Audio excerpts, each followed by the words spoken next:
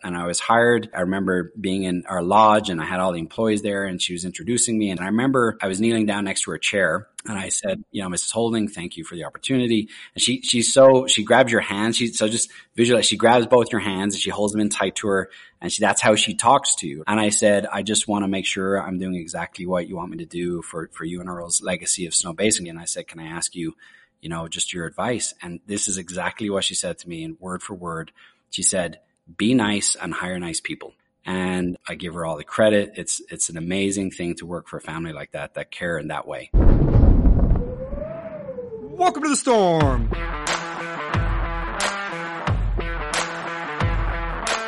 I'm your host, Stuart Winchester. Snowbasin just announced a big new lift project for this summer, and it seemed like a great opportunity to get to know this Utah gem a little better.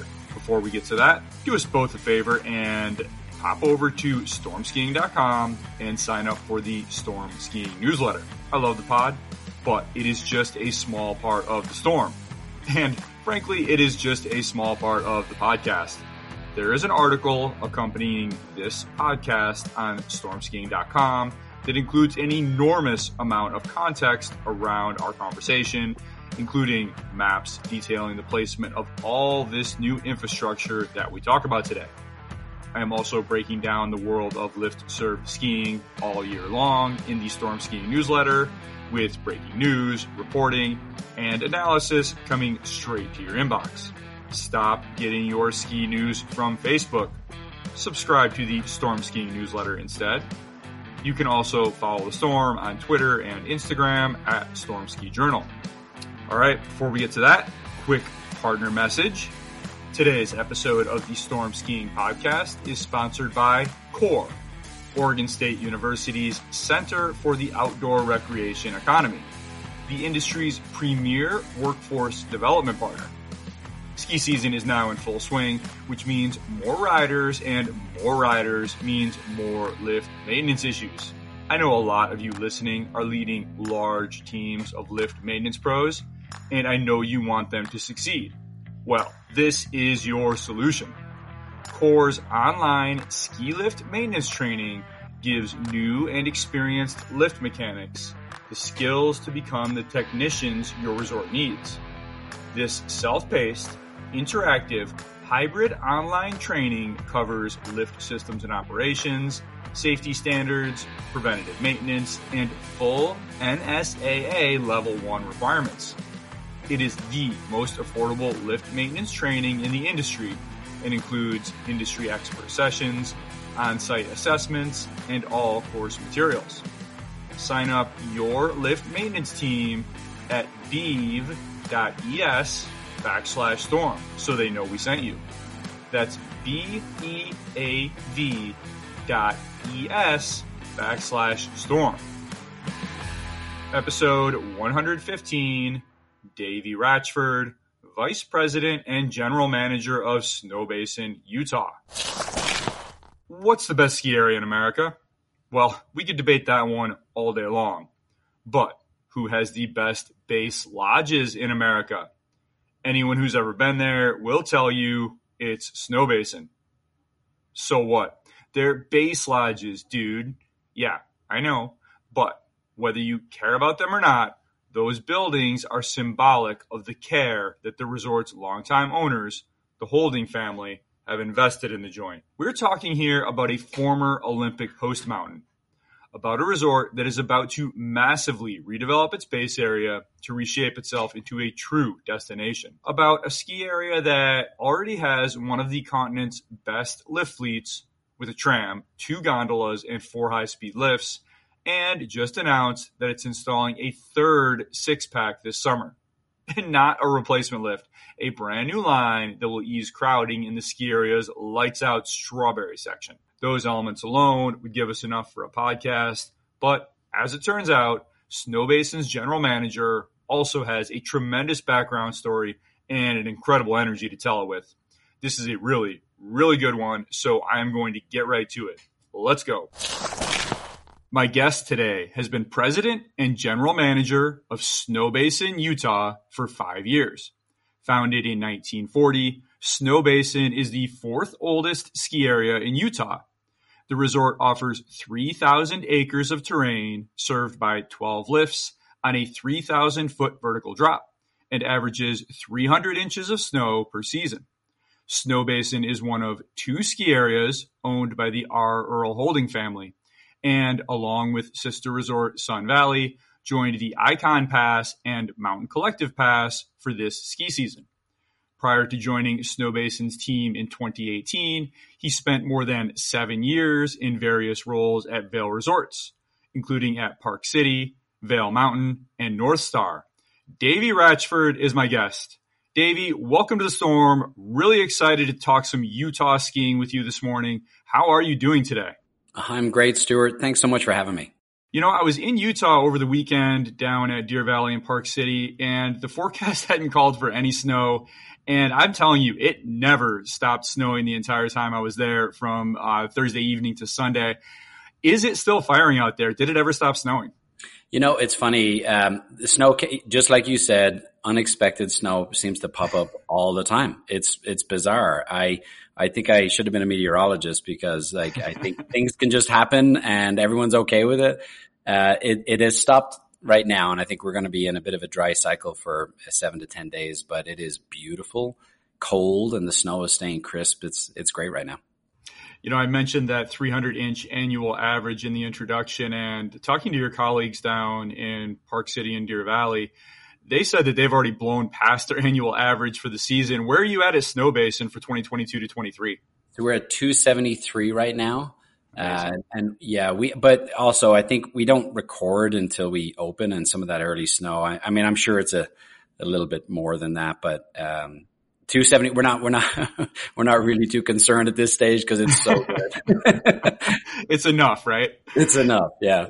So just stepping back here, besides the snowfall, there's obviously a lot more going on besides that at the ski area. How is the 2022 to 23 ski season going so far at Snowbasin, Davy? It's brilliant. It's definitely a record for us. We've had many records throughout the season already in both the earliest opening we've ever had and, you know, also the snowfall that we've seen early on, a great December. We're just coming into the end of January now. January will be a record month for us. So it's just been incredible. And, you know, what we're seeing, I think, is a good trend in the industry. It's funny. As leaders in the industry, we, you know, for a long time we get concerned about, you know, are there people coming to ski? Is there a future in skiing? Well, yeah, there is. There's a lot of people using their season passes and getting many days in. And I think that's a really good trend. I think we as operators want to see people use their pass and get their days in. And because that's what keeps the sport going. And it's really fun to see. So, you know, we're seeing record days use on their season passes. And I think that's a great trend everywhere. It's really interesting. And, you know, we're coming off a season where the National Ski Areas Association reported record visitation in America. And we've certainly seen this COVID-based or COVID-driven outdoor boom. How has that played out at Snowbasin? How has business been these last 3 years?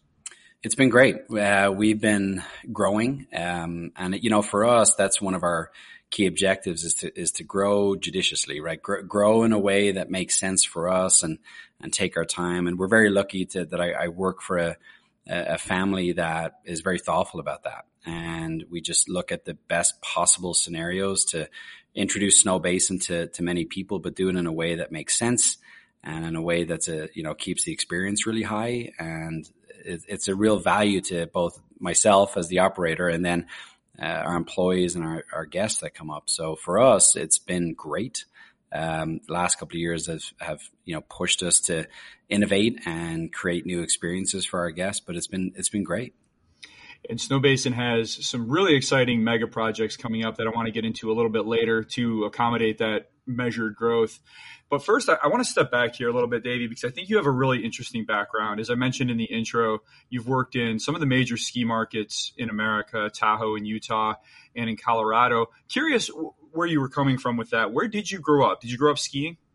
No. So I'm from Ireland. I grew up in Dublin, and I'm the youngest of 6 kids.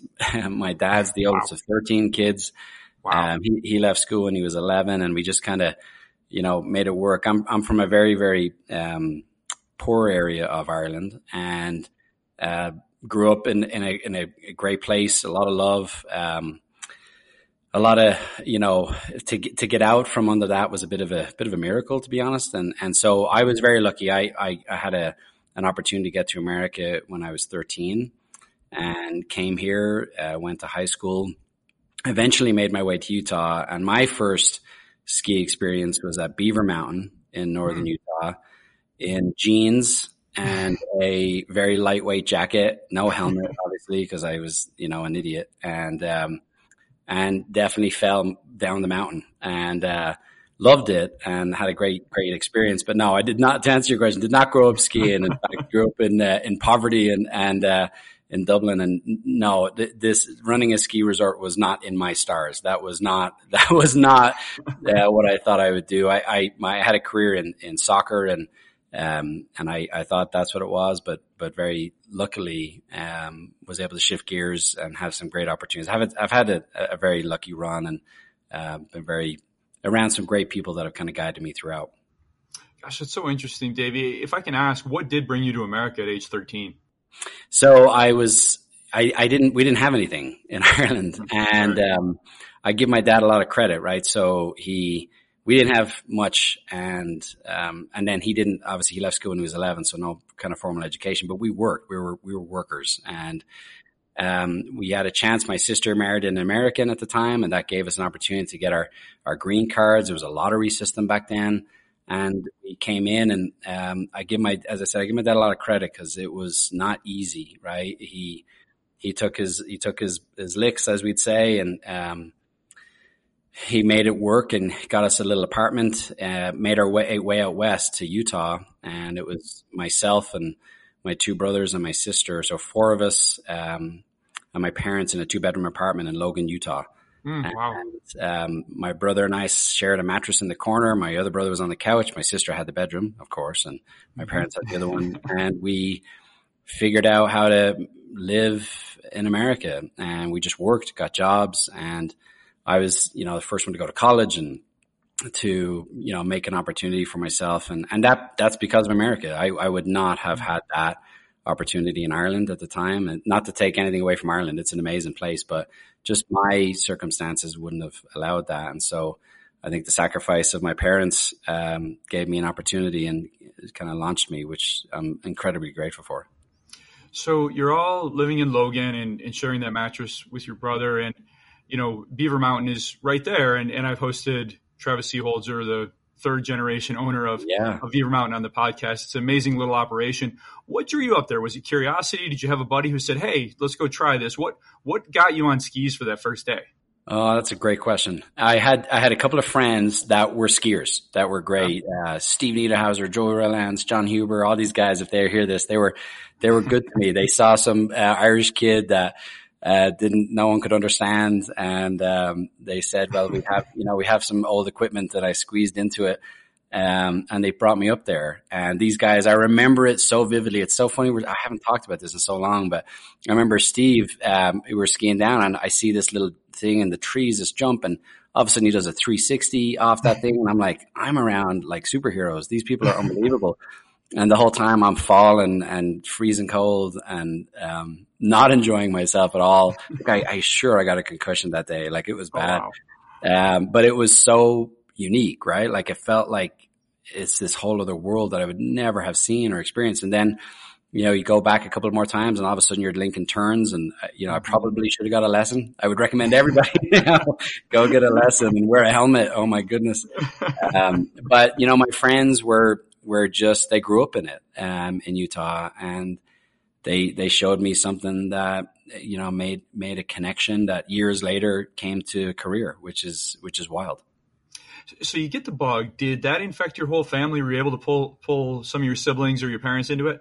No, that was hilarious. It was not that. It was they all, and I was the youngest of those kids. So they all started working, and my career started, kind of blossoming, and no, I did take my two brothers, skiing, and my brother that still lives in Dublin came over, and he looked like he was going to barrel through everybody. So I got him off quick. My other brother doesn't know how to stop. Okay. And so I got him off. So I've offered lessons many times, but no, they did not catch the bug like I did. So as you mentioned, you went away to college. Did you go to college in Utah? And then after you graduated, did you go immediately into skiing, or did your career take you somewhere else? Yeah, no, I graduated from the University of Utah, and my career started kind of blowing up in Utah. And I was again very lucky. I was more in the marketing and business strategy side of things, and doing a lot of really cool projects. And then I got a call because Major League Soccer was bringing a team to Utah, Real Salt Lake. And so you got an Irish kid with that sort of background who played soccer and at a high level, and then also was somebody that could, build brands and build businesses. And so it was kind of a unique combination. And they hired me early on, and I helped create a professional soccer team in Utah. I got a stadium built, and I was really young. I had no idea what I was doing with Stuart, if I'm being honest. Like I gave a TED Talk years ago. Well, Vail has this amazing program. We call them TED Talks within Vail Resorts, and these leadership constructs there are unbelievably good. And I gave this talk about imposter syndrome, which I think a lot of people has. And that was me, right? I'm this young Irish kid who has no business helping build a Major League Soccer team. Like, just, it makes no sense. But we did well, and we won a championship in 2009. I have one of those really gaudy big rings, which is hilarious because I'm never going to wear that. And I feel like it's, stolen valor for the admin guys to get a ring that the players really deserved. And, but it was an amazing time. And I did the professional soccer thing for a long time. And then I got recruited into the ski industry from that. The MLS background is really interesting. I hosted Lonnie Gleiberman, who is the owner of this really unique ski area in Michigan, Mount Bohemia, on the podcast a few months ago. And he had a background in the CFL. And he made the comparison of why the CFL failed in its expansion attempts in the United States to MLS. And he said MLS was willing to lose money for a while. Mm-hmm. And they knew that if they did that, they would establish their market share and they would eventually grow it. So it's really interesting that you were part of that. And the reason I bring this up, it really has been amazing to watch Major League Soccer grow in the United States and establish itself. And I'm wondering, I guess, two things. Number one, as part of that, and it sounds like a big part of it coming out of the ground, why did you leave it? And the second part of that is, how did building something up in that scrappy, sort of unlikely way inform the way that you entered skiing and managed your ski career? Oh, those are great questions. Well, one, I'll say there's a couple of things you said there that, MLS was willing to lose money for the greater good, right? Long term. And I think that mirrors the ski industry very well. Right. I think that is correct. That's what we've all seen. I think there was an inevitability to the growth of soccer in America, right? Like it just takes time. And so for me, it was good timing and it was good opportunity. But to your point of why did I leave, that was a singular moment. That job I had was very desirable. There was a lot of eyeballs on it. It was one of those kind of popular jobs. That's what I describe them as. And just, I was able to be known in that career. But, I had just had our fourth child, my wife and I traveled a lot and I was gone a lot. And I remember this, Stuart, I was in the hospital. We just had our baby Claire, and I'm in the kind of just in the cafeteria, just trying to catch up on work. And my phone was blowing up, and one of the leaders of the club was just all over me. And I remember thinking, man, they know I'm here. They know I'm having a baby. Right. And it was just that type of work. It wasn't nothing taken away from it. It's nonstop. It is not. To be a family guy, that's a tough world. To balance it all. And I made this mental decision just right there. I said, I don't think long-term this is for me. And that was crazy at the time because of how big it was getting and how involved I was in it. And I was like, I think I just don't want this. And then a week later, the recruiter called, and it was not on my radar at all. And, they were like, we like your background. We like a lot of things you've done. Would you be interested in talking to us? And I was like, that's the craziest thing I've ever heard. And, but somebody, I will say what made that connection for me was, Bill Rock, who is the president of Vail Resorts right now and a very dear friend and a great mentor to me in the ski industry. He was at North Star, and that was my first position there. And he said something to me that will I say to everybody that will hear me. It said, if you have a chance to raise your family in the mountains, you should. You should take that. And that to me has been one of the best bits of advice I've ever had. And I've been able to do that in some amazing markets. And so I took that leap and had no idea what I was doing, but figured it out pretty quick. And that seems like a long time ago now. That's an interesting transition. I know no one's described the ski industry to me as having a super great work-life balance, especially in the winter. Most mountain managers I talk to, I was talking to Todd Bennett at Deer Valley, new head of Deer Valley over the weekend, and he said he's had 3 days off since November. So were you able to find that balance when you moved? And what was that first job like in moving your young family with 4 kids out of Utah? It was wild. It's what we knew, right? We knew Utah. We had family. We had structure. We had support. And then we went up to Tahoe. And, there's not a lot of families with 4 kids running around in Tahoe. And, it was a challenge for sure. And yeah, Todd's correct. It's never ending, right? The work. I think that what's different about it as trying to raise a family in the industry is you can include your family in it. Mm. And that to the point that, having my kids there, skiing with them while I'm working and, connecting the dots as you're doing it. Is one of the great blessings of the ski industry is that you can, it's something that you can share. And as life went on and how that became even better for me was, they became my employees. So they became a workforce for me. So at one point I had 3 of my kids working at here at Snowbasin. Amazing. And, I loved it, right? Cause, I could see them. I could interact with them, I could check on them. I can see it's amazing to see your kids work, right? And what their personalities are like. And so it's right. The industry is relentless. It is not in the winter, especially. It is tough. Same thing as Todd. You work every day. It never ends as a general manager. You're always on. But the fact that I can include my family in it is something really special. And, have them pop into my office and grab their gear and go up on the mountain it connects it. And even just that time is just valuable. And so, yeah, I could work a 9 to 5 and go home and try to see the kids and be as present as I can, or I can include them in the life. And we've just been able to do that. And it's kind of worked out amazingly. That's so interesting, Davy. And as you moved around from Tahoe and then I think Colorado next and then Utah, how was that for your family? Like the family dynamic? I find that, I have 2 kids and I find that when we take these big long vacations together in the summer with my wife and we really come together in a way around this adventure that maybe we don't necessarily at home. So what was it like to have your wife and I don't know if you stopped at 4 or if you had more kids, but just to share that big adventure with them across the years and going and living in these amazing mountain environments? Yeah, I'm glad you asked that because it's, and I hope, I'll make sure my wife hears this when it comes out because, so she knows it was great for us as a family. And, everyone that's hearing this, right, that has a family, they know there's ups and downs. It's challenging. Every family does, right? And for us, we were worried about the dynamic of moving the kids. And yeah, I was at North Star for 2 years and then they asked me to go to Vail Mountain. I went to Vail Mountain and then Park City, we purchased that and Bill Rock and I were asked to go in and help the integration of Park City, one of the hardest things ever in the industry, right. If you know the history of that.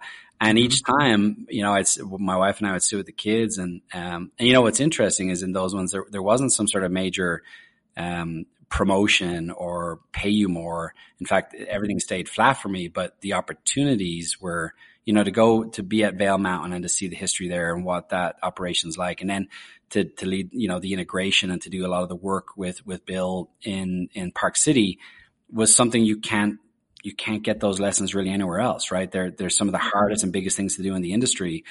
And so I'd sit with my wife and we would talk about it and we said, this is an amazing opportunity, but it's difficult. And each time my kids had a say and they are incredible. They're well adjusted, they're thoughtful, and they challenge themselves, to really see what's possible. And they push themselves, which I was really impressed by. And each time it's been supportive. They're like, heck yeah, let's try something new. That's brilliant.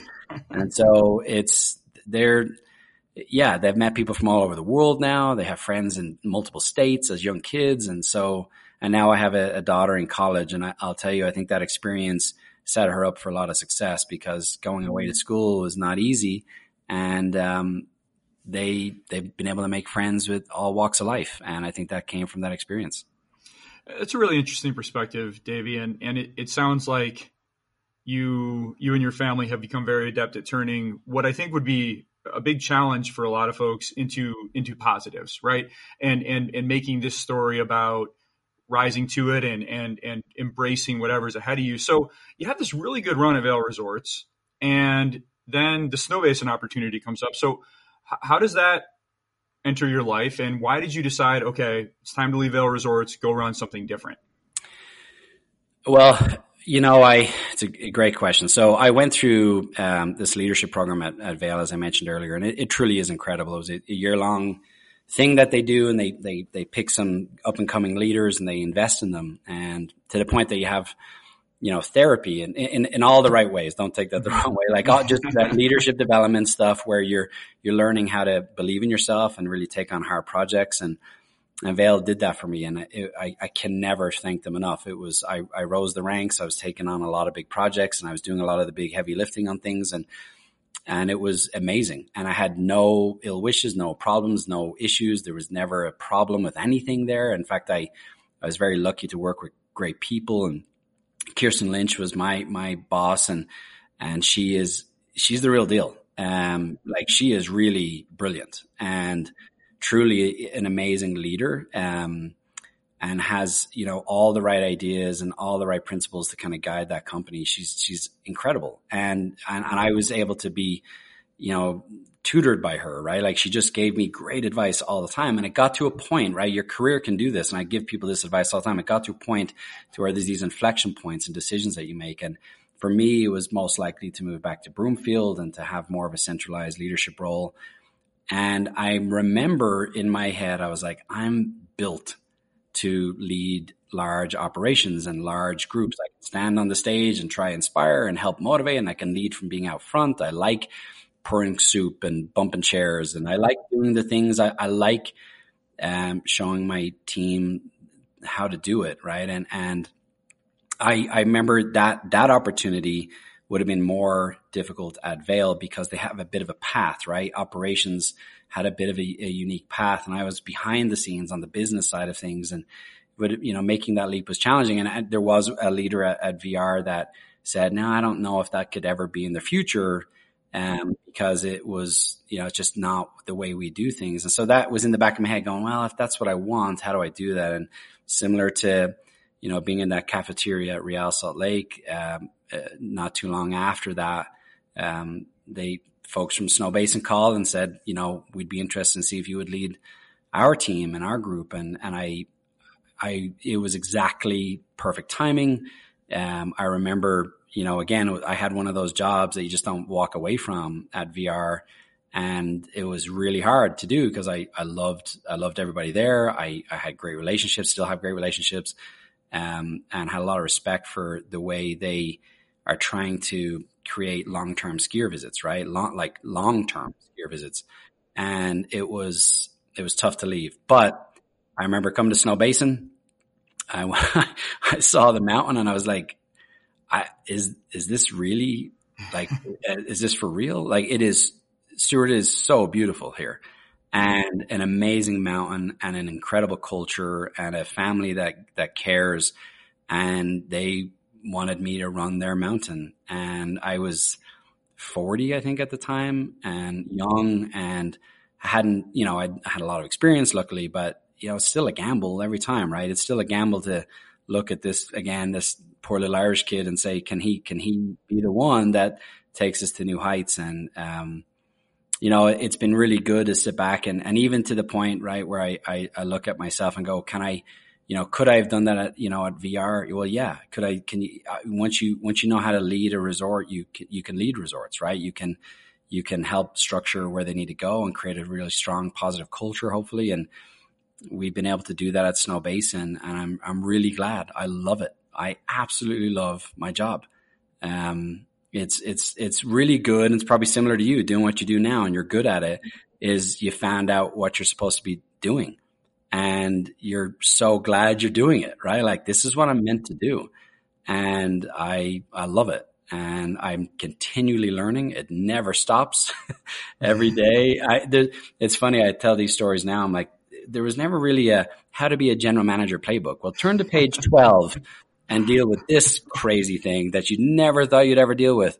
And now, even just 5 years, I'm thinking, man, I don't think there's anything that will shock me anymore. You just write the playbook for yourself, and it's been a wild and incredibly rewarding adventure. So let's talk a little bit about the mountain and what you walked into. So you mentioned the ownership, and the holding family, as I mentioned in the introduction, owns Snowbasin and also Sun Valley, and they've owned Snowbasin since 1984. Talk a little bit about the holding family, Davy, and what it's like to work for them and their passion for Snowbasin.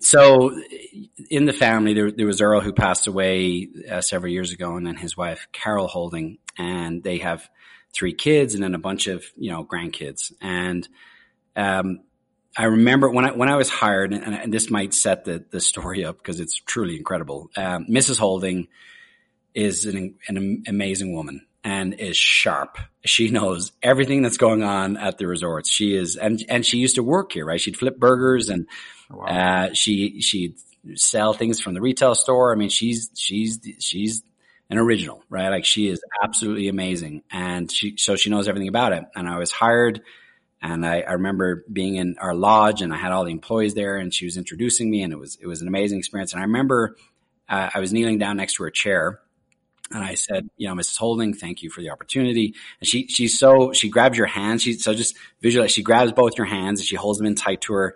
And that's how she talks to you. And that's how, like, it's this amazing moment. And I said, I just want to make sure I'm doing exactly what you want me to do for you and Earl's legacy of Snowbasin, because I know how much they love it, right? Since 1984, and I said, I just want to make sure I'm doing exactly what you want me to do to maintain that legacy. And I said, can I ask you, just your advice? And this is exactly what she said to me, in word for word. She said, be nice and hire nice people. And every employee orientation since then, I've said that. I said, our job is to be nice and to hire nice people. So we're going to be nice, and we're going to figure out how to do it, even when people are not nice. And there's some very not nice people out there. How do we do it? And what's really awesome, and this is just to come full circle on it, on opening day, Mrs. Holding and her, she's now, she struggles to get around. So we have her in a wheelchair, but she wanted to come up on opening day, and she's not able to see as well anymore. And so when I got there and I'm pushing her around Snowbasin on opening day this year, she said, please describe everything you see to me, because I can't see as well anymore. And so I'm describing happy people, and people are coming up, and everyone knows her, right? They love her because Snowbasin is a gift to the world, right? It's an amazing thing that they've invested in and put their blood, sweat, and tears into, right? And people would come up and be like, thank you so much. It was so amazing to see, and it was so good for her. But this is true. Employees would come up to her and say, thank you for asking us to be nice. And that's what we want to be. Like, so her motto to me 5 years ago, what she wanted, when she walked around with me on opening day of this year, everyone, it wasn't a setup, I promise. Like, it was just part of our culture. And they would come up and say, thank you for encouraging us to be nice. That's what we want. And you could see how meaningful that was to her, that what she wants out of this was happening. And it was in the culture, and it was natural, and it felt correct, and it felt right. It was such a great moment for me to be with her in that moment, because she was so happy. And I got she types notes back, like it's on a typewriter. And I got this note in the mail from her experience there, and saying it was one of the best times she's ever been to Snowbasin, was just to see, for her, simple things, right? The legacy of a good and honest culture coming to life in the ski business, and that it's her, right? She created that. And I give her all the credit. It's an amazing thing to work for a family like that care in that way. That's just an unbelievable story, Davy. And that echoes a lot of what I heard from your colleague Pete Sontag, the general manager up at Sun Valley, your sister resort, when I hosted him on this podcast a few months ago. And I want to put the same question to you that I did to him. And that's around looking at the Holding family's long-term commitment to the resorts, because we're in an era of consolidation. Obviously, you experienced that firsthand working at Vail Resorts, and now we have Alterra also buying up resorts, and there's some other large players as well. As you interact with the Holdings, what is your sense about their commitment to keeping Snowbasin independent as part of this little two-resort company long-term? Yeah, I think they're fiercely independent. I think they are, they're very committed. I mean, I always laugh, right? I remember, I was part of those things that at VR where we'd purchase resorts and everyone would flip out and everyone gets worried and everyone, they worry about the consolidation. The question I always asked when people had that, the question I always asked back, I was like, well, why was it available to buy? Mm-hmm. Right. It's a great question. Like, why were these resorts available to buy? And I think part of it is, the math is tough. People, if they only knew, right? And I always say, I think my job and anyone's job, right, is to remove the question mark about those sort of questions you ask, like, a consolidation is, well, if we can create a viable business that is self-sustaining and does well, then if you're an owner, you don't have that question. Right? You don't have that concern. And I think what is amazing is what I see out of the family here is their commitment to the resort. I mean, when you come to Snowbasin, you look around, and we do this now. We have people that come up and they don't ski and there's nowhere to stay just yet, right? So they come up and they just to look at the buildings, to go look, they literally go on a tour of our bathrooms. Mm-hmm. Which is completely illogical, right? That makes no sense, but we have really good bathrooms and amazing facilities. And you look at it and go, okay, if this doesn't make sense, well, it's because the Holdings, if their commitment to the resorts are such that they're going to put in the best quality things all the time. It's who they are because they care about the long-term legacy of the experience. And I love that. We don't compromise. We create a really, really great experience with the right types of investments. And I love that about them. And so our job, I think anyone's job, is to always stay in front of that question. And I think what I see every day is just the long-term commitment to keeping Sun Valley and Snowbasin fiercely independent and proud of how we set ourselves apart, because it is a very unique, special experience. A big part of that legacy, Davy, and the Holding family's legacy is the Snowbasin is one of the few American mountains that has hosted Olympic events. And that was in 2002. And as I mentioned in the intro, the ski area dates to 1940. But as far as its stature, its profile, the infrastructure on the mountain, all of that underwent a renaissance leading up to those 2002 Olympics. Now, I appreciate you've only been at the mountain for 5 years, and this was before your time. But what can you tell us about the role that Snowbasin played in those Olympic Games and how that legacy has since redefined the mountain and the way it skis and the way folks experience it? Yeah, another great question. I wouldn't be as bold to say that there wouldn't have been an Olympics without Snowbasin, but there are certain aspects to our terrain that allowed for things like the downhill, right? Which still today is one of the best. And we keep it going, right? That's what's great about these Utah resorts is we're able to keep that Olympic legacy going with the structure, the infrastructure that we have. Snowbasin played a huge role in the 2002 Olympics. And not just that, the family did with building, the Grand America major hotel site in Salt Lake City, like nothing that's ever been there before, which, was done also for the Olympics. And so the Holding family had a massive commitment and support of the 2002 Olympics. And it is amazing to see. I think there's certain families in American skiing history that will go down and of what they've done for the sport. And, Sun Valley and Snowbasin have their own legacies that people can look back on. But the Olympics in 2002, I think, Snowbasin very, very much was a huge part of that, and hopefully is a huge part of it in the future too. So as I mentioned, I was at Deer Valley and Park City over the weekend, and each of those mountains also co-hosted events with Snowbasin for the 2002 Olympics, and they had markers all over the place. Now, I've not been up to Snowbasin to see, but how proud is Snowbasin of that legacy, that Olympic legacy, and how do you mark that at the mountain?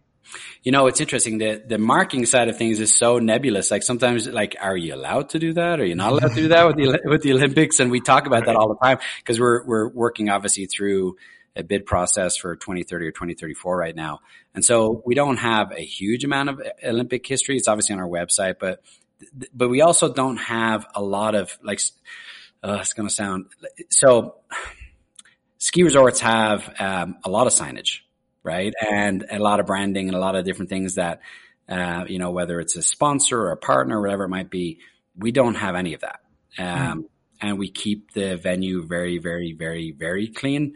And again, that's not disparaging anybody else because it's all part of the overall experience, right? Because you have partners that help the operation through their collective enterprise, right? Whether it's Helly Hansen or whether it's a car manufacturer, whatever it might be that's out there, some great brands that are connected. We just choose to make it about the ski experience. And so it's very, very clean at both Sun Valley and Snowbasin. And so, yeah, the Olympic legacy isn't, I guess, on show. What is the continued investment in those runs. So the men's and women's runs at the resort, the fact that we continue to groom them and allow people to go, test themselves on those runs is a commitment to our Olympic heritage. And it's been fun to go through these discussions with the group now and look to the future and, what position Snowbasin can hold in the future of the Olympics for Utah. And we feel really good about it. So if the Olympic Games do return to Utah, and it seems like they likely will within the next 15 years here, is Snowbasin interested in reprising its role as an event host? Yes. Yeah. We've had that discussion. We've been spending time with them for almost 2 years, 3 years maybe, in early discussions. We're in the process, as in most resorts are, with what VUAs or venue use agreements, where you go through a lot of the technical side of things, and it's so challenging, right? Because you work on these things as they are, right, in 2023, and yet the event is years and years and years away. And so, trying to predict out what things will be like, 7 to 10 years, 7 to 11 years from now, it could be really challenging. So those venue use agreements are tricky, but we're very much interested, involved, and connected with both Deer Valley and Park City and ourselves and having another run at it. And I think what's great about this and what I personally see in the Olympic future is these repeat venues, because we do it well. We're known for it. We had an amazing Olympics in 2002, and we know we'd pull off a fantastic event. And so, yeah, to answer your question, we're very much committed to it. Would love to see it happen. I think our community would love to see it happen. It's an interesting thing because these Olympics, they have an effect, right, on that ski season and sometimes even prior and post ski seasons, where people get anxious, like, will it affect my personal ski experience? And the reality is you can do both.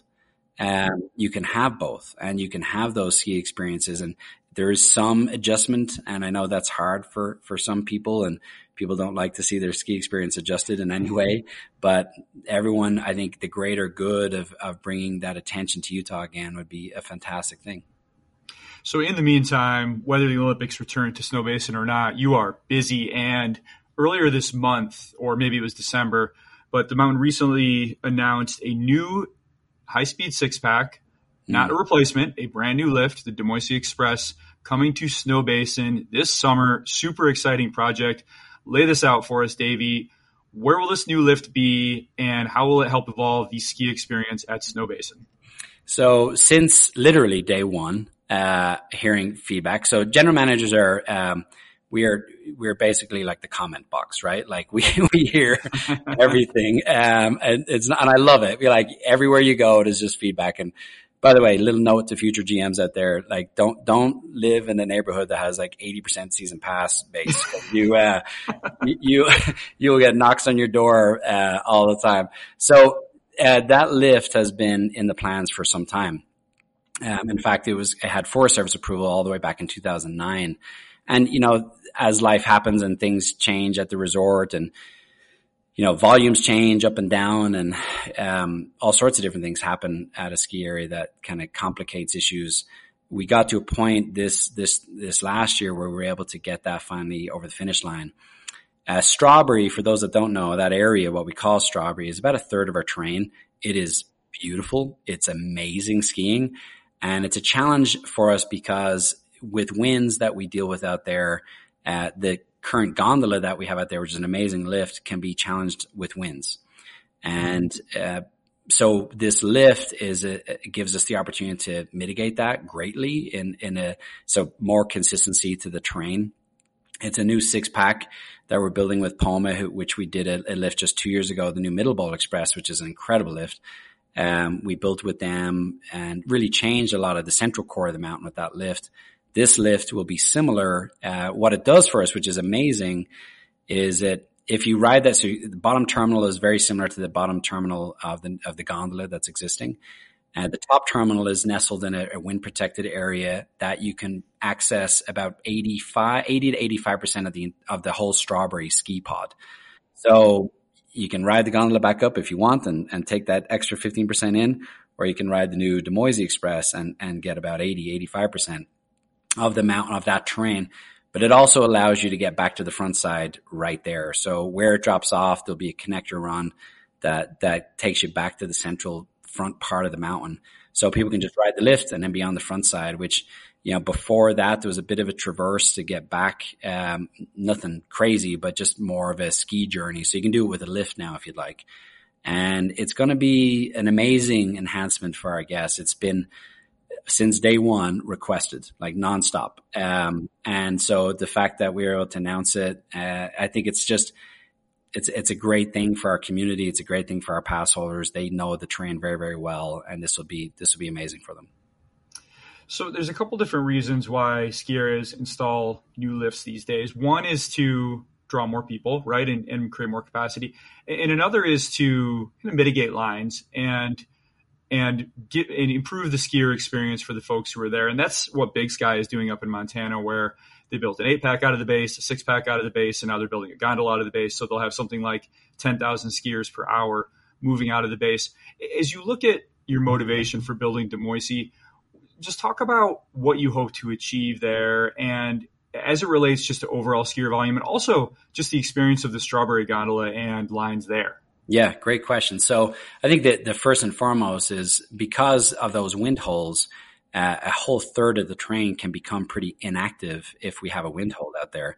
And so this will mitigate that. So for me, being able to open up a third of our terrain and have more consistency on that is huge. It allows us to open earlier and close later because of where that lift is of that terrain also. So you're getting more consistent days for longer. For a skier visit. So one, and again, there's all sorts of things that benefits. It benefits skier safety, spreading people out. It benefits any downtime that we might see on the gondola and having a backup. There's a safety measure, right? If the gondola goes down, then we can get people out on Des Moines. There's so many positives that come with this lift. It's hard to name just one. There's many things that it's a valuable lift. And as I've looked at it and looked at our history and looked at where we put lifts, I think it's going to be one of the most instrumental lifts in our history. It's kind of perfectly positioned. And it's incredibly meaningful to our skier experience. The lines, what's interesting is I always laugh about lines, right? Because the perception of it and what that looks like. But if you're on a Saturday and a powder day, which seems to happen a lot these days, when the rope drops and you head down to Strawberry, there's going to be a line, for sure. There is like that at any ski resort when there's that pent up demand and you have that happening. So being able to give another lift, another option out there and in essence, double the uphill capacity in that section alone is huge. And every resort, right, has these numbers and they look at it, the comfortable carrying capacity and our uphill. Luckily at Snowbasin, we don't come close to that number. We can have big days like everybody else. And we've had them this year for sure. A lot of people using their season passes, which is awesome. And I think for us, it's you're learning that balance. Okay, how do we continue to have a great positive ski experience, and allow people to come here and use their passes as much as possible, but also not wait in line all day. And I think there's an evolution. I think people are used to just walk at Snowbasin, walking on every lift every day of the week and not ever waiting. And now there's a little bit of a wait because I laugh, right? I was in line the other day, with actually a guy that I know, again, one of my neighbors. And, I'm walking by. He's like, Davey, you got to stop having people come here. I like this, like, stop it. And I said, I won't say his name on this because he might be listening, but I said, okay, well, give me your pass, go home. Right? Because it's him, right? Like that's what I always think it's funny. It's like, well, you're here, and you're using your pass, but it is interesting. Like the ski experience, it's so personal. One thing I was going to say, you were talking about the parallels between Major League Soccer and skiing. And I've said this from the very beginning. Soccer has incredible fans, right? It's known for that around the world. Like just people that go wild. They love it. They have this fervor, this absolute amazing connection to their teams. It's nothing like skiing. Skiing is way more. And here's the other thing is those fans stay in the stands. They stay in the stands and they shout and they scream. Skiing fans do the sport. They're out on the field, right? They're doing it every day. So you take that passion and the fact that they're still playing, right? Air quotes, they're still doing the sport, all the way up to being 100 years old, which we've had many times this year. People that are still skiing, you're like, yeah, they're pretty passionate. They'll let you know what they want. That's so interesting. You know, there's been a rise along with the internet of sort of fan culture, and there was, for example, the last Star Wars movie that came out. Don't get mad at me, Star Wars fans, but I don't remember the name of it. But the Star Wars hardcore were sort of mad about it, and demanding they redo it. It sounds like what you're saying is skiing has a similar sort of fan-driven culture. How hard does that make your job, and how do you manage that? How do you manage the thousands of pass holders who think that they can run the mountain as well as you can? Well, you know what I did? I was funny. I did this the other day. I was on Instagram, and I dare venture into that space sometimes. And I saw one comment, and it is amazing the rumors and the things people think. I'm blown away, and I'm a pretty open book, right? So I'm like, I responded to one guy, and he was just, it was a big powder day, and it was crazy. And I think we were an hour delayed opening because of avalanche, and you could hear the bombs going off everywhere. And most people understand. They sit back and go, okay, safety first. You know, we have to make sure we can never have an incident. So we're always going to be abundantly safe. And, you know, most people get that. And this one guy was like, you know, you knew there was a storm coming. How can you not be this prepared? And you're an hour delayed. And I'm in my mind, I'm like, oh my, all that is just education. So what I do is I'm like, well, why don't you come on up and I'll show you behind the scenes. Let's go take a look at it together. Okay. Let's go ski around, and I'll take you out and we can take a look at it. And so you get to, like, I'd rather people know, right? People are savvy. They get it and they have strong opinions. I'm always just like, listen, and this is my phrase. I'm like, hey, if you just want to tell me what you feel and you don't want me to answer your question, you just want to tell me what you're mad about, cool. I'll sit and listen to you. But if you want an answer, I'm happy to give you the answer. You may not like it. You may not agree with it, but you tell me, do you want to just be heard or do you want to learn something? And every time I do that, it's like, okay, most people just want to be heard. And that's really it, right? They have their emotions. They have their feelings on things. They want to be right. And, most ski areas have the answers, right? They know the why, right? They're pretty good at what they do. Everybody cares. I always laugh. I'm like, we're holding back terrain, or the ski patrol just like to ski the powder themselves and they don't like to open up. I'm like, none of that is true ever. If that was the case, we'd be the worst run resort ever. Like, who does that? Like, why would you not, opening terrain equals success, right? Like it is, we would never do that. But safety is what matters. And I think some people, they don't understand that, or it's windy at the top, but not at the bottom, and they can't see the wind and it doesn't make sense to them. And so we just do our best. How we mitigate it is try to communicate as best as possible. And generally myself and my senior team try to take on the real hard things, because the frontline staff, they have a lot of information, but they don't have all the information. And, people can be pretty tough on them. And so I say, everyone, I was like, we don't, let's jump in and protect our staff a little bit from that, and, take the hard blows, because, they don't deserve to get the feedback they get. Right. And it definitely has been on the rise. The amount of, in the last 5 years, the amount of kind of vitriol that's out there and what people believe, and the justice of it all. Right. And they want to have their say and what's right and wrong. And our job is to do our best we can to listen and to create an environment for employees that they want to stay in. I've lost a lot of employees to guests. And that's a real issue. And it's something we never talk about. All the leaders of ski areas, we all talk about it behind the scenes, but we don't talk about it openly, because if you went online and said something like, hey, we can all be a little bit nicer, that will backfire on you pretty quick. And so all we try to do is listen, do the best we can. We make mistakes like everybody else for sure. But we own it, and we try to make it right. And we try to be upfront and honest and give as much accurate information as we can. Did that random Instagram guy that you reached out to, I'm assuming it's a guy, did he take you up on that offer to come see behind the scenes?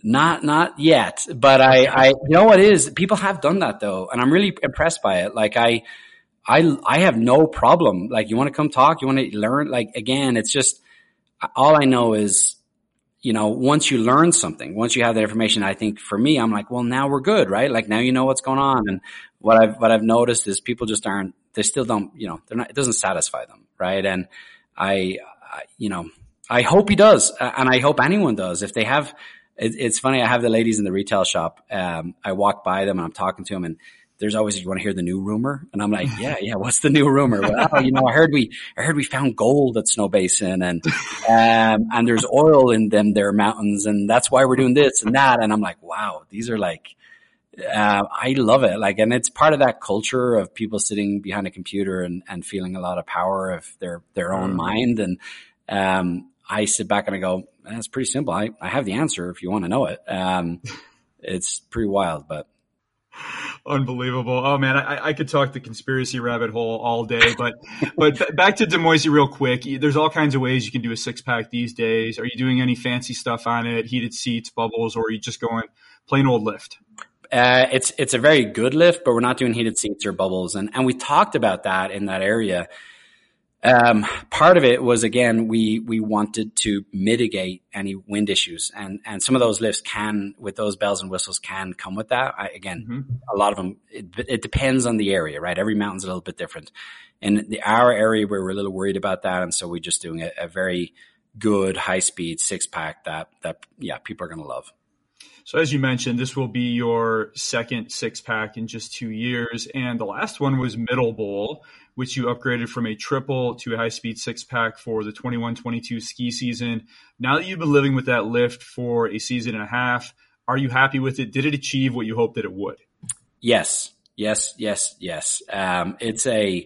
a brilliant lift. And not just that, we needed to do it, and it was our first time working with Poma. We'd mostly done everything with Doppelmayr, and they're amazing too. But right, this was during COVID and parts and shipments and how to make it all work, and we really needed that lift in. And so we went with Poma because they could deliver on it, and it was an incredibly fast purchase, delivery, installation. And they did an amazing job. Our team, luckily here on the ground, is one of the best of what they do. Our lift maintenance team are top notch. And so working with them, we were able to get that lift done. It really has evolved kind of the ski experience, because, Snowbasin has a lot of top to bottom runs, right? Long runs, great runs. And, it's what we're famous for. But that mid-mountain lift piece is essential. That's really critical too, is, keep people from coming back to the base area. And that 6-pack allows us to take a lot of volume back up to the mountain, which spreads people out. So we've really loved it. It's always interesting, right? The challenging of a new lift, and especially more in the maze. The lift itself is great, but how we, bring people into that maze and how that works is always an evolution. I'm sure we'll evolve it again because we just continue to learn and learn and learn. But the lift it has done exactly what we wanted it to do, and it's been exceptional. So that puts you with a really high-tech lift fleet, really advanced lift fleet, really one of the best in the country. Not to be that guy, though, that is yelling things on social media, but you do still have a couple of old triples dating to 1986. You have Porcupine and Becker. Both of those lifts are pretty long, both over a mile. Becker rises around 1,300 vertical feet, Porcupine around 1,400. What's your thinking long-term, Davy, on upgrades for Becker and Porcupine, or are you happy with them as they are? Both will be replaced. So both of them we're looking at a couple of different options and ideas, but yeah, both of them are at a point that we need to look at. They both serve a great purpose. They both are really valuable lifts for us. But they're at a point where we need to look at some upgrades and doing some things. So Becker, the prevailing theory right now, and we've been working extensively on this. We already have plans of how to do this and to replace it in our future, and I would say in a pretty short term future too.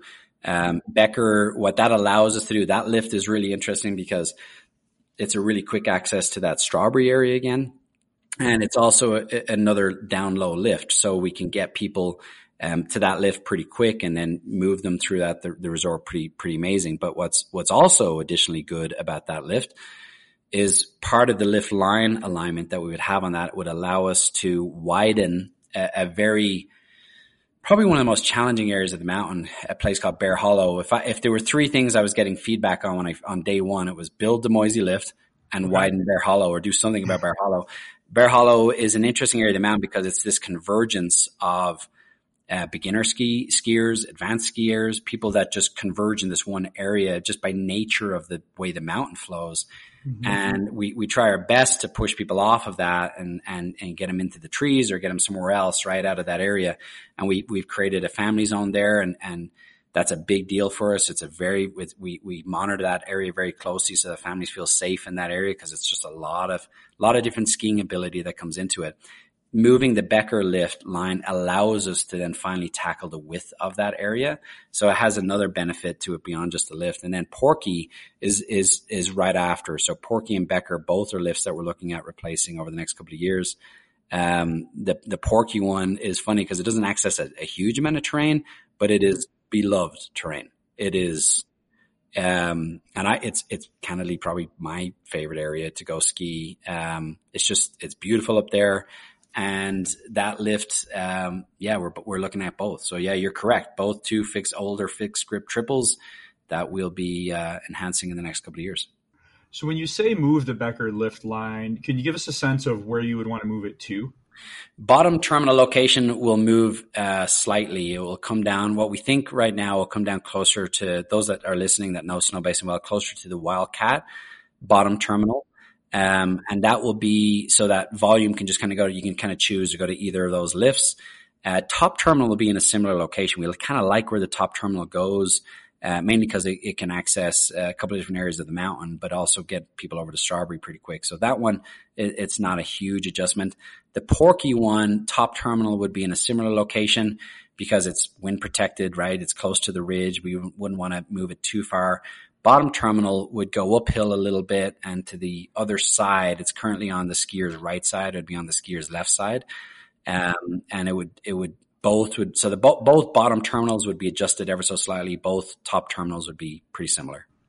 Would a mid station make sense on Becker to let folks off at that Bear Hollow junction, or are you trying to get people out of that area? I think we're trying to get people out of that area. Yeah, I don't know if a mid station would work well for us there.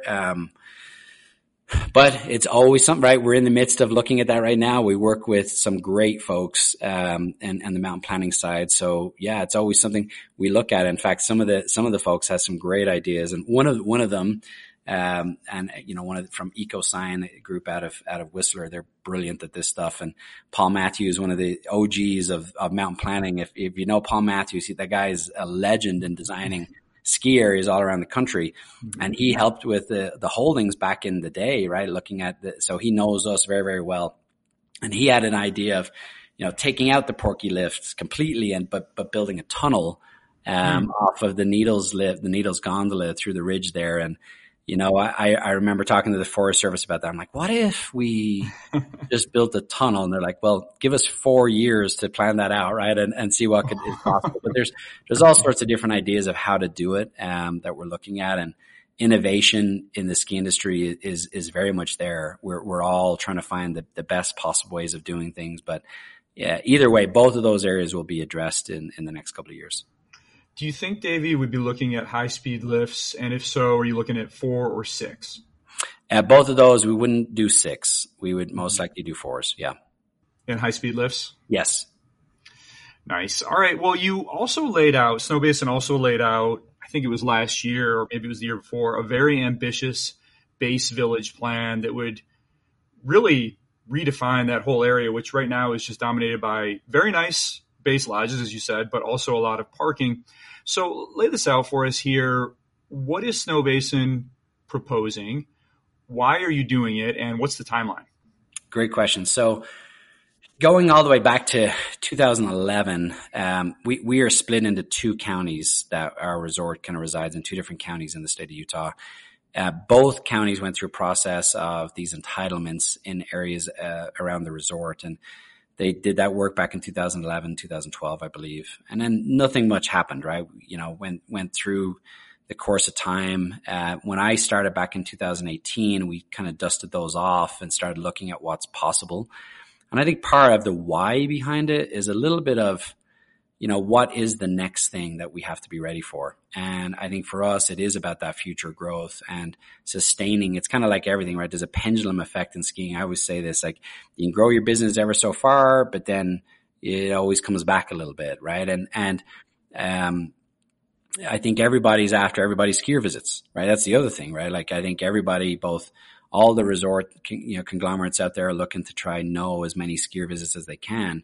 And so for us, like, how do we start to really venture into that space a little bit more and really thoughtfully bring people in from around the world to ski Snowbasin? We already have that. We do really, really well at it's on the bucket list, right? The Snowbasin's always on somebody's bucket list to come try because they've heard about the experience here. But doing it to where they can come and stay overnight, we're going to be really thoughtful about how to approach that. There's a couple of different things that we announced in that. One was a relationship with Club Med. For a North, they just finished one in Canada, but a US-based Club Med. I've worked with them quite a bit now the last couple of years. I've traveled, I've skied at their resorts in Europe. I went to one of their beach resorts. They are really good. They are very, very good at catering high levels of service, bringing people in from all over the world, from Brazil, from Mexico, from France, from Asia. People come from all over to Club Meds because of the experience there, and they know the brand really, really well. So I'd be excited for that because it would bring an interesting flavor to Snowbasin. What's exciting about it too is Utah has an abundance of foreign languages being spoken, right? Because of the Mormon culture and people that go on LDS missions and they come back knowing French, knowing Portuguese, and so it'd be really fun for us to be able to venture into that space and have more languages spoken. And then the village is something we're working with East West on. And again, another group of amazing developers and people that know how to do this right. And we have a very thoughtful way of exploring expansion of the base area and having more than just the lodges that we have right now, kind of, slowly and surely building something that makes sense. And so I don't think what you'll see ever is just, build it and they will come, right? That's not our approach. It's let's see what we need to do and where it makes sense. Cause we know, right? As soon as something like say goes on sale to buy at Snowbasin, that would be, people will lose their minds, right? Like they will, the amount of desire to own something here is huge. And so, we definitely want to be thoughtful about how to approach that. And then there's a lot of people that they don't want to drive back and forth and they want to stay overnight. And so we're excited to give them those opportunities in the future. Yeah, I'm a big fan of the village concept and of giving folks the opportunity to stay at the mountain and to build density there at the base of the mountain, because from my point of view, that is a very environmentally friendly initiative, even though it's development in the mountains, because what you're doing essentially is taking potentially thousands of people off the roads in the mornings and in the evening and sort of giving them this real resort destination experience, sort of like Europe. Yeah. That is not always, I think, appreciated. I think there's a very reflexive response often to mountain development from a group of environmentally oriented folks who say, well, we don't want development in the mountains. How much pushback have you seen to this project? And how have you responded to that? Far less than I know other areas have. And I think because it's one of those things at Snowbasin, at least, where everyone's just been like, okay, yeah, that makes sense, right? Like because I think the holdings are very patient and thoughtful. about the approach. It's always been out there. I mean, for 25 years, it's been out there, right? Where, is this going to happen? When's it going to happen? And so it's not like a big surprise, right? I think what we're trying to do is do it in a way that makes sense, do it in a way that, enhances the guest experience and doesn't detract from the guest experience. But as we know, right, and we know throughout the course of the ski business, especially over the last 10, 15 years, change is super tough for people. There is an expectation of the same skiing experience from 15, 20 years ago, although prices were probably higher 15, 20 years ago for season passes, right, and the lift infrastructure was not as good. And so we have enhanced the ski experience, but people, I think what they want is just, people just want that nostalgia of the way it used to be. And so that always comes with change, always comes with heartache and for people. But I would tell you that we were very, very, happy with the responses that we got. It was, people understand it, people get it, people, obviously there's going to be some that have a lot of negative feedback, and that's just the way it always is around the ski business. But comparatively, we were in a very, very good spot. So I'm not sure if I have this right exactly. It looks as though the village is going to be built out from the current main base area, the Grizzly Center, over what's currently parking lot. So just talk about where this is actually going to be built and how that's going to impact day skier parking and parking in general, and how folks access the resort in the morning. Great question. So I know I'm right about this in Utah, but I think I'm right. I've heard I'm correct on this around the rest of the industry too. But I believe Snowbasin already has the most amount of parking of any resort in Utah. I think that's true for Colorado too. We have a lot of parking, and not just that, we have shuttles that pick you up and drop you off from everywhere in that parking. It's quite the experience. But we recognize that if that parking becomes very valuable real estate for development. And as we remove some parking, we will replace the parking. And I think that's really critically important. And I think that's not just that, but in replacing that parking, create an experience like we have right now in our plans. If we take some of what we call the Earl's parking lot and we start to expand slowly, with more buildings, and we lose a couple of hundred parking spots, we'll be adding those parking spots to an area called Canyon Rim. And our plan is to put a lift at the bottom, where people can park and just jump on a lift instead of just shuttles, get more cars off the road. And so it is an enhanced ski experience. You can park and you can get on a lift immediately. And that is one of our real benefits of we know thoughtfully as we venture into this space very, very, very slowly. We've been very, very slow. And doing this is to make sure that the guest experience is also not impacted. And so we will adjust the parking, we will add more parking, and we will add lift infrastructure to support that. So an interesting part of this upgrade plan is some improvements to Snowbasin Road, obviously the main access road up to the resort. And there's traffic issues all around Utah, and I think the Cottonwoods get most of the attention here. But talk a little bit about the traffic situation you have right now on Snowbasin Road and how you're going to address that. Yeah, another great question. So working with UDOT, we are definitely trying to evaluate this volume that we see. Mainly for us, it's on those peak periods or on a powder day on a Saturday, where traffic get backed up onto Trappers Loop, the main access road into Snowbasin Road. And I think what we've seen and what other resorts have done, and we haven't tackled this in a way that we, maybe need to. We obviously, the best parking we have is carpool parking. So, and we invest heavily in public transportation, and we just continue each year. I continue to put more into public transportation, have for the last 5 years, and we'll continue to do that in the future. But what we see more than anything is because Snowbasin is so good, and this is not trying to brag about it, but it's so accessible. It's so easy to get to. The amount of people, one person per car is way too much. It's way too many. And I get it. I understand it, right? Like you're a person that lives 30 minutes away. You can be skiing. Like it's easy, right? Like it is very easy compared to other resorts to get in and out of. Parking is free.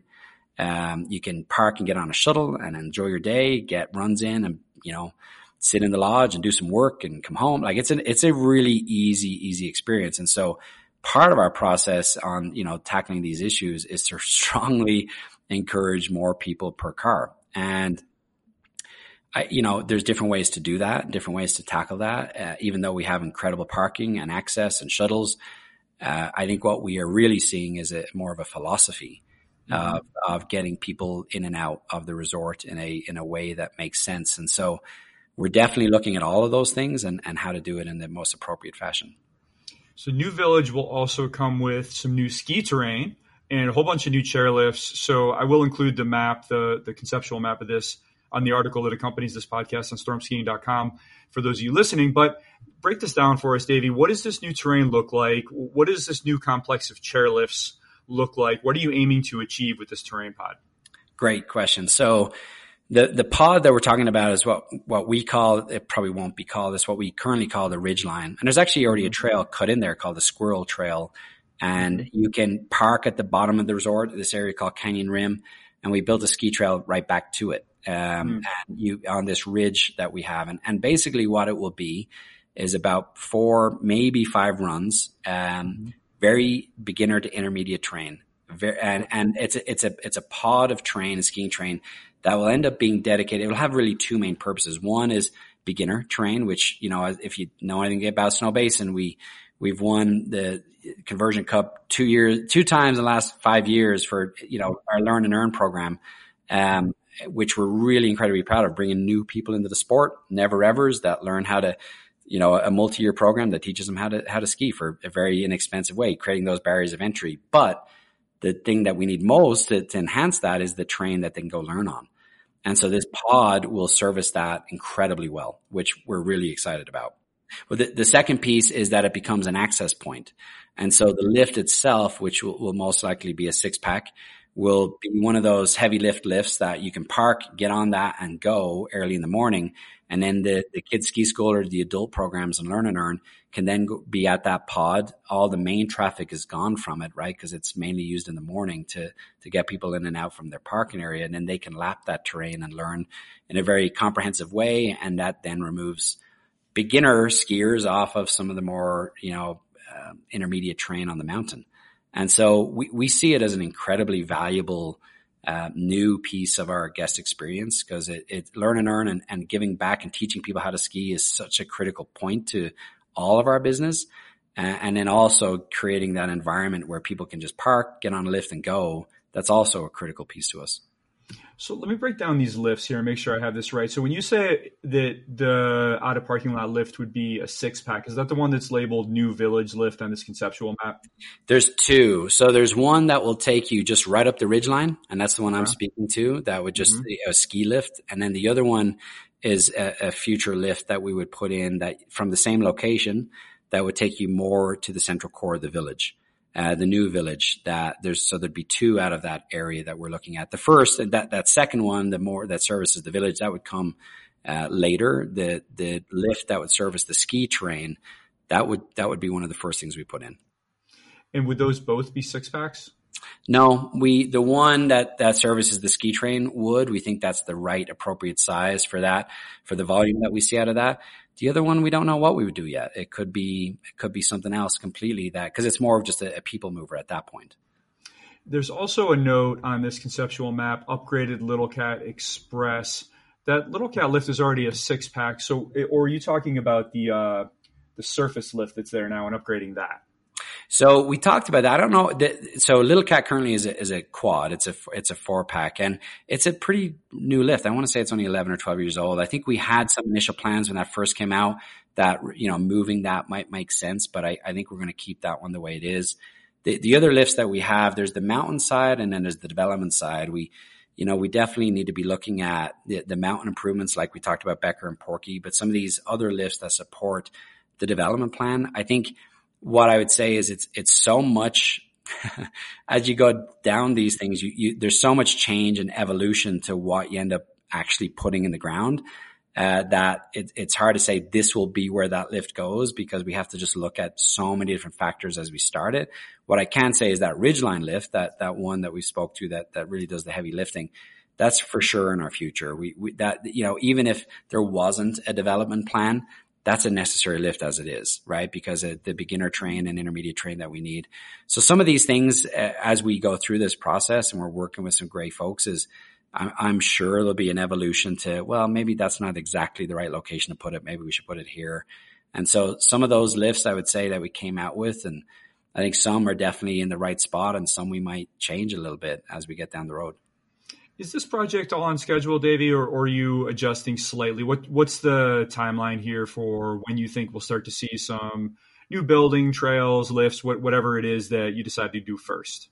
I think that's another great question. There's so many things at play, right? And timing of coming post COVID and the supply chain issues and so much of what we do is in the behind the scenes is the water, sewer, power, right? The infrastructure to support this.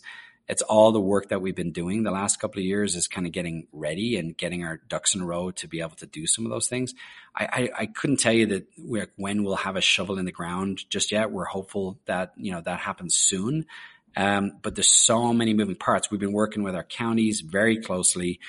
We've been enhancing the mountain with, in the interim and keep doing what we're doing just to keep things running. But that work behind the scenes on the development plan is very much active. We work on it every day and we have a whole crew of people that work on it with us every day. But when we have a shovel in the ground, I don't know. And not because I don't know because we don't have a date, but because there's so many moving parts. I wish I could say this June we're breaking ground, but I don't think we're going to see anything this summer, right? Because we still are working on water, sewer, power, and the construction window. If we don't hit it this summer, then we're going to definitely push things off to 2024. And so shovel ready. We're definitely getting close to a lot of great ideas, but when we're ready to put one in, I'll be sure to let you know. We're all anxiously waiting. There's so many cool parts to this and, we're really excited about it. And we're in that mode of being introspective of like, okay, we have these thoughts. Let's look at our business. Again, it's one of the things I love so much about the family is they don't just build it to build it. They want to build it right? And they want to build it to where it really services the guest. And that's what Snowbasin's been about. And I love the fact that they're thoughtful about it because again, not to disparage the locations, but there can be a bit of it. Let's just put something in and see what happens. Mm-hmm. And that's not us. we are very, very considerate of the experience. And I think the people that come to Snowbasin know that, right? That's kind of our approach.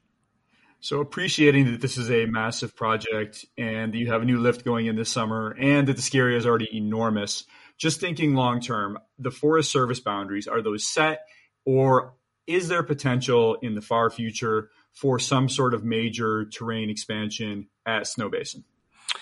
Yeah, I get asked that all the time. I don't think so. I think our terrain, where we have right? Like if you think about some of the big ski areas out there, right? Some of the most visited ski areas, they're of the same size as us. But where they really, are able to take that volume is in their lift infrastructure and spreading people out and what they do. I don't think there's necessarily a need for us to expand terrain. We're going to enhance terrain. There's definitely a lot more that we can do to spread people out. And we have a mountain master plan dedicated to that. Mm-hmm. But I don't think changing the boundaries is our answer. I think what we need to do is just really pay attention to what we've got and spend a lot of time in the summer kind of improving that. That's a big one. And I don't think terrain expansion is really where we need to be, except for that new pod that's on our land, right? That's not on Forest Service land. That's on land that we own. So outside of that, I think our boundary lines are pretty good. All right, Davey, last topic for you today. Let's talk about multi-mountain passes. Snowbasin joined the Mountain Collective a long time ago, left that, joined the Epic Pass for 3 years. Then in March, announced that you were leaving that to rejoin the Mountain Collective and to join the Icon Pass for the first time. So take us through this. Why did you leave Mountain Collective to join Epic? And then why did you leave Epic to join Mountain Collective and Icon? I think because we're smart. I think that sounds so silly to say, but the reality is it gave us a chance. Maybe think about it this way, right? It gave us a chance to see everything. Mm-hmm. And not everyone can say that. And it allowed us to learn a lot and allowed us to introduce Snowbasin to people that wouldn't normally know us. Mm-hmm. And so if you think about it from that perspective, right? Like obviously I knew the Epic product very well. and venturing into that space initially was we wanted to get a sense of how to do it. Again, I probably use, if you go back and listen to how many times I said thoughtful in this podcast, it's probably 20, 30 at this point. But in reality, it was, right? Because we knew that it would be a couple of small steps forward. We knew what that volume would be. We knew where those guests would come from. We had a sense of who they were. And it was baby steps, right? And it was allowing us to kind of venture into that space where we were seeing people that are not our traditional season pass holders. And it was great. It was fantastic. It allowed us to see what those opportunities were. Again, introduce Snowbasin to people that we wouldn't normally see. And so then shifting gears, when we looked at Icon, we're like, okay, we did that well. And it allows us to venture into that space, and let's see what we can do with, bringing other people, more people into the resort. And we've been able to do that with Icon, and they've been great to work with. Both groups are great to work with. And, they allowed us to see, again, a different type of guest, and for that guest to know us and for us to learn from two big, great companies. And I guess I joke about it, like, we think we're smart. But I look at it more to the point that it allowed us to learn. And if we're doing this right, and I think if you're a good operator, you're paying attention, you're listening really well, and you're seeing what your resort can do and where you can benefit from things. And I think where we're at right now is we, with both Mountain Collective and Icon, we found a great group of people to grow with and to introduce Snowbasin to, and it's been exceptional. What can you tell us so far? We're about halfway through the season, recording this on January 31st. What can you tell us about utilization as that compares to Epic Pass? How many folks are you seeing coming up? Is the volume okay? Are you happy with it? Yeah, we are. And I'd say the volume is where we expected it to be. And when you look at it, right, some of those entities, and I'll let them share their own data, right? That I definitely don't want everyone to share their numbers, but, what they figured out is, how to tap into the Utah market. Both Epic and Icon have figured out how to do that and where their folks come from. And I think Icon specifically, what they've been able to do in Utah is create a suite of resorts that give people choices, right? And hey, I can hit, Deer Valley that day, or I can hit Solitude, or I can hit Snowbird, or I could hit Snowbasin, and they could, try us all out and sample us. And I think that's a big thing for people that own a season pass in Utah, is it's so close, right? You can get to so many different amazing resorts and see what they're like. And so, I think, what we've seen is kind of what we expected, and they're really fun guests. They are blown away. It's really fun I was on a gondola the other day with Icon pass holders, and they're from Utah, and they'd never been to Snowbasin. And they're like, I was like, what do you think? And they're like, it's our favorite mountain ever. And I was like, that's what we do really, really well. It's like, it's like when I was, a younger man dating, like, yeah, I might not be the guy you want to go out with. Just, I don't have the best looks in the world. But once you get to know me, I'm a good guy, right? Like, Snowbasin, is an amazing place because it was, you may not venture up this way. And, if you look at our advertising in Salt Lake right now, it says go north, right? Try us out. And, once people realize it's 45 minutes to get to us, and it might take you longer to get to the other resorts. In fact, it does take you longer to get to the other resorts. And then they get here and they realize they can get picked up in a shuttle. It's a huge mountain. It has incredible lift infrastructure and some of the best food on the planet, with apparently really, really good bathrooms. We do well at converting people to fall in love with us. So talk about the calculus of deciding to join here for a minute, because there would seem to be a density issue potentially with Icon in Utah, because while it's great for skiers, yes, you can get Deer Valley, it's a season pass at Solitude, you get Brighton, you get Alta Snowbird, all on that pass. There's a couple of concerns. One is, are there too many Icon passes, and are they going to flood this place? And the second one would be, is it going to dilute your season pass sales, because it's around the same price as a Snowbasin season pass? And guess what? It comes with all this variety, and then you can go to Tahoe and you can go to Colorado. So did any of those play into it? And ultimately, how did you kind of mitigate those concerns about maybe bringing too many people in with Icon? Yeah, again, great question. So yeah, all of those things are definitely considered. And I would say the answer to it is that the market tells you the answers, right? Like it tells you, like the market reveals all things. And what we've seen is that the market's definitely, whatever the icon, whatever their business has been, how they've done it, and Altera has created that, a great product. They definitely are seeing, and these companies are really, really smart, right? So when they look at them and they see volumes, they go, okay, how do we manage this the best way we can where we're not hurting ourselves, right? And everybody's considerate. They're not just throwing it against the wall hoping it will stick, right? They're all very, very smart at what they do. And so I think, for us, we looked at it and said, what can our mountain hold? And as I said, we can do a lot because we have an incredible amount of opportunity. And, when you can walk on, like you can, pretty much Monday through Friday, walk on every lift. There's capacity. There's an opportunity to bring people in and, especially motivate people. And that's what we see with some of these past products is they're very, very good Monday through Friday business, really good Monday through Friday business. And they create product suites that are attractive to that. And there's a certain market that really wants that because that's what works for them, especially in today's day and age where there's so much more mobile workforce that incentivizing a past product where somebody can go up skiing on a Tuesday and then sit with their laptop for 2 hours and that's work. That's a big deal. And we're seeing that quite a bit. And I think these past products have created an opportunity to enhance that. So to answer your question, I think it really comes back to the individual resort that is looking at it. For us, we don't feel like at all that we have, flooded the market. We definitely see our loyal season pass base. Snowbasin has had an unbelievable season pass base for a long, long time. And Icon, obviously there's, you look at that and go, well, are we going to lose some of that? Well, no. Because at the end of the day, what happens, think about it this way. People want to ski their mountain as many times as they can. And Snowbasin in particular has a high throughput of utilization of their season pass holders. And so, yeah, we still see people want to buy their season pass because they want more than those limited days. And so it services everybody. And it services our season pass holders. It services the Icon pass holders, the Mountain Collective people, the adventurers that want to be able to come and go and sample around and drive around and try other things. So right now it feels really good. It's working really, really well for us. And it obviously, I think, this year is unique because the snow, it has brought people out.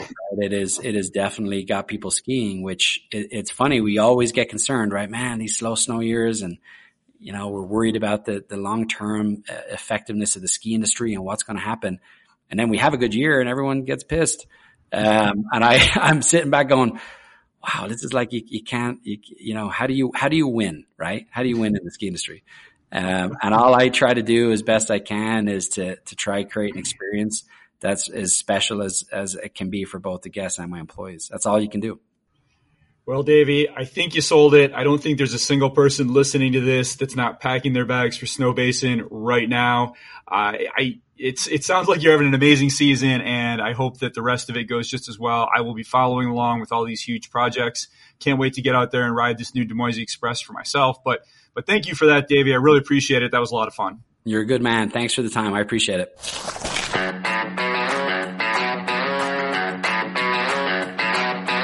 That's Davy Ratchford, Vice President and General Manager of Snowbasin, Utah.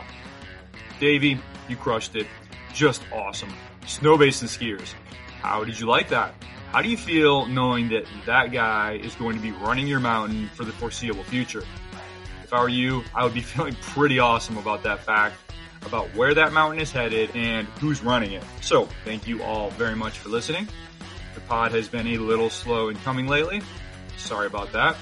We have had some shuffling around and rescheduling and frankly some technical issues that I am still working through, but everything I promised you is still on its way, including the pods with the leaders of Whitefish and Seven Springs. Palisades Tahoe did get pushed out a couple months, but it will be coming, along with conversations featuring the leaders of Eagle Crest, Holiday Valley, Pacific Group Resorts, Saddleback, Whitecap, Heavenly, Breckenridge, Deer Valley, Whistler, Banff, Sun Peak, Stevens Pass, Dartmouth Skiway, and China Peak. Remember, the best way to get those episodes as soon as they're live is to subscribe to the Storm Skiing newsletter at stormskiing.com. New pods appear in your email box several hours before syncing with the podcast services, including Apple and Spotify.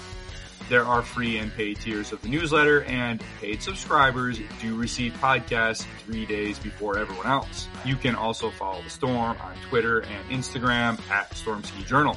Until next time, stay well, stay safe. I'm Stuart Winchester, and I will talk to you again very soon. The Storm Skiing Podcast is a Quicksilver Films production.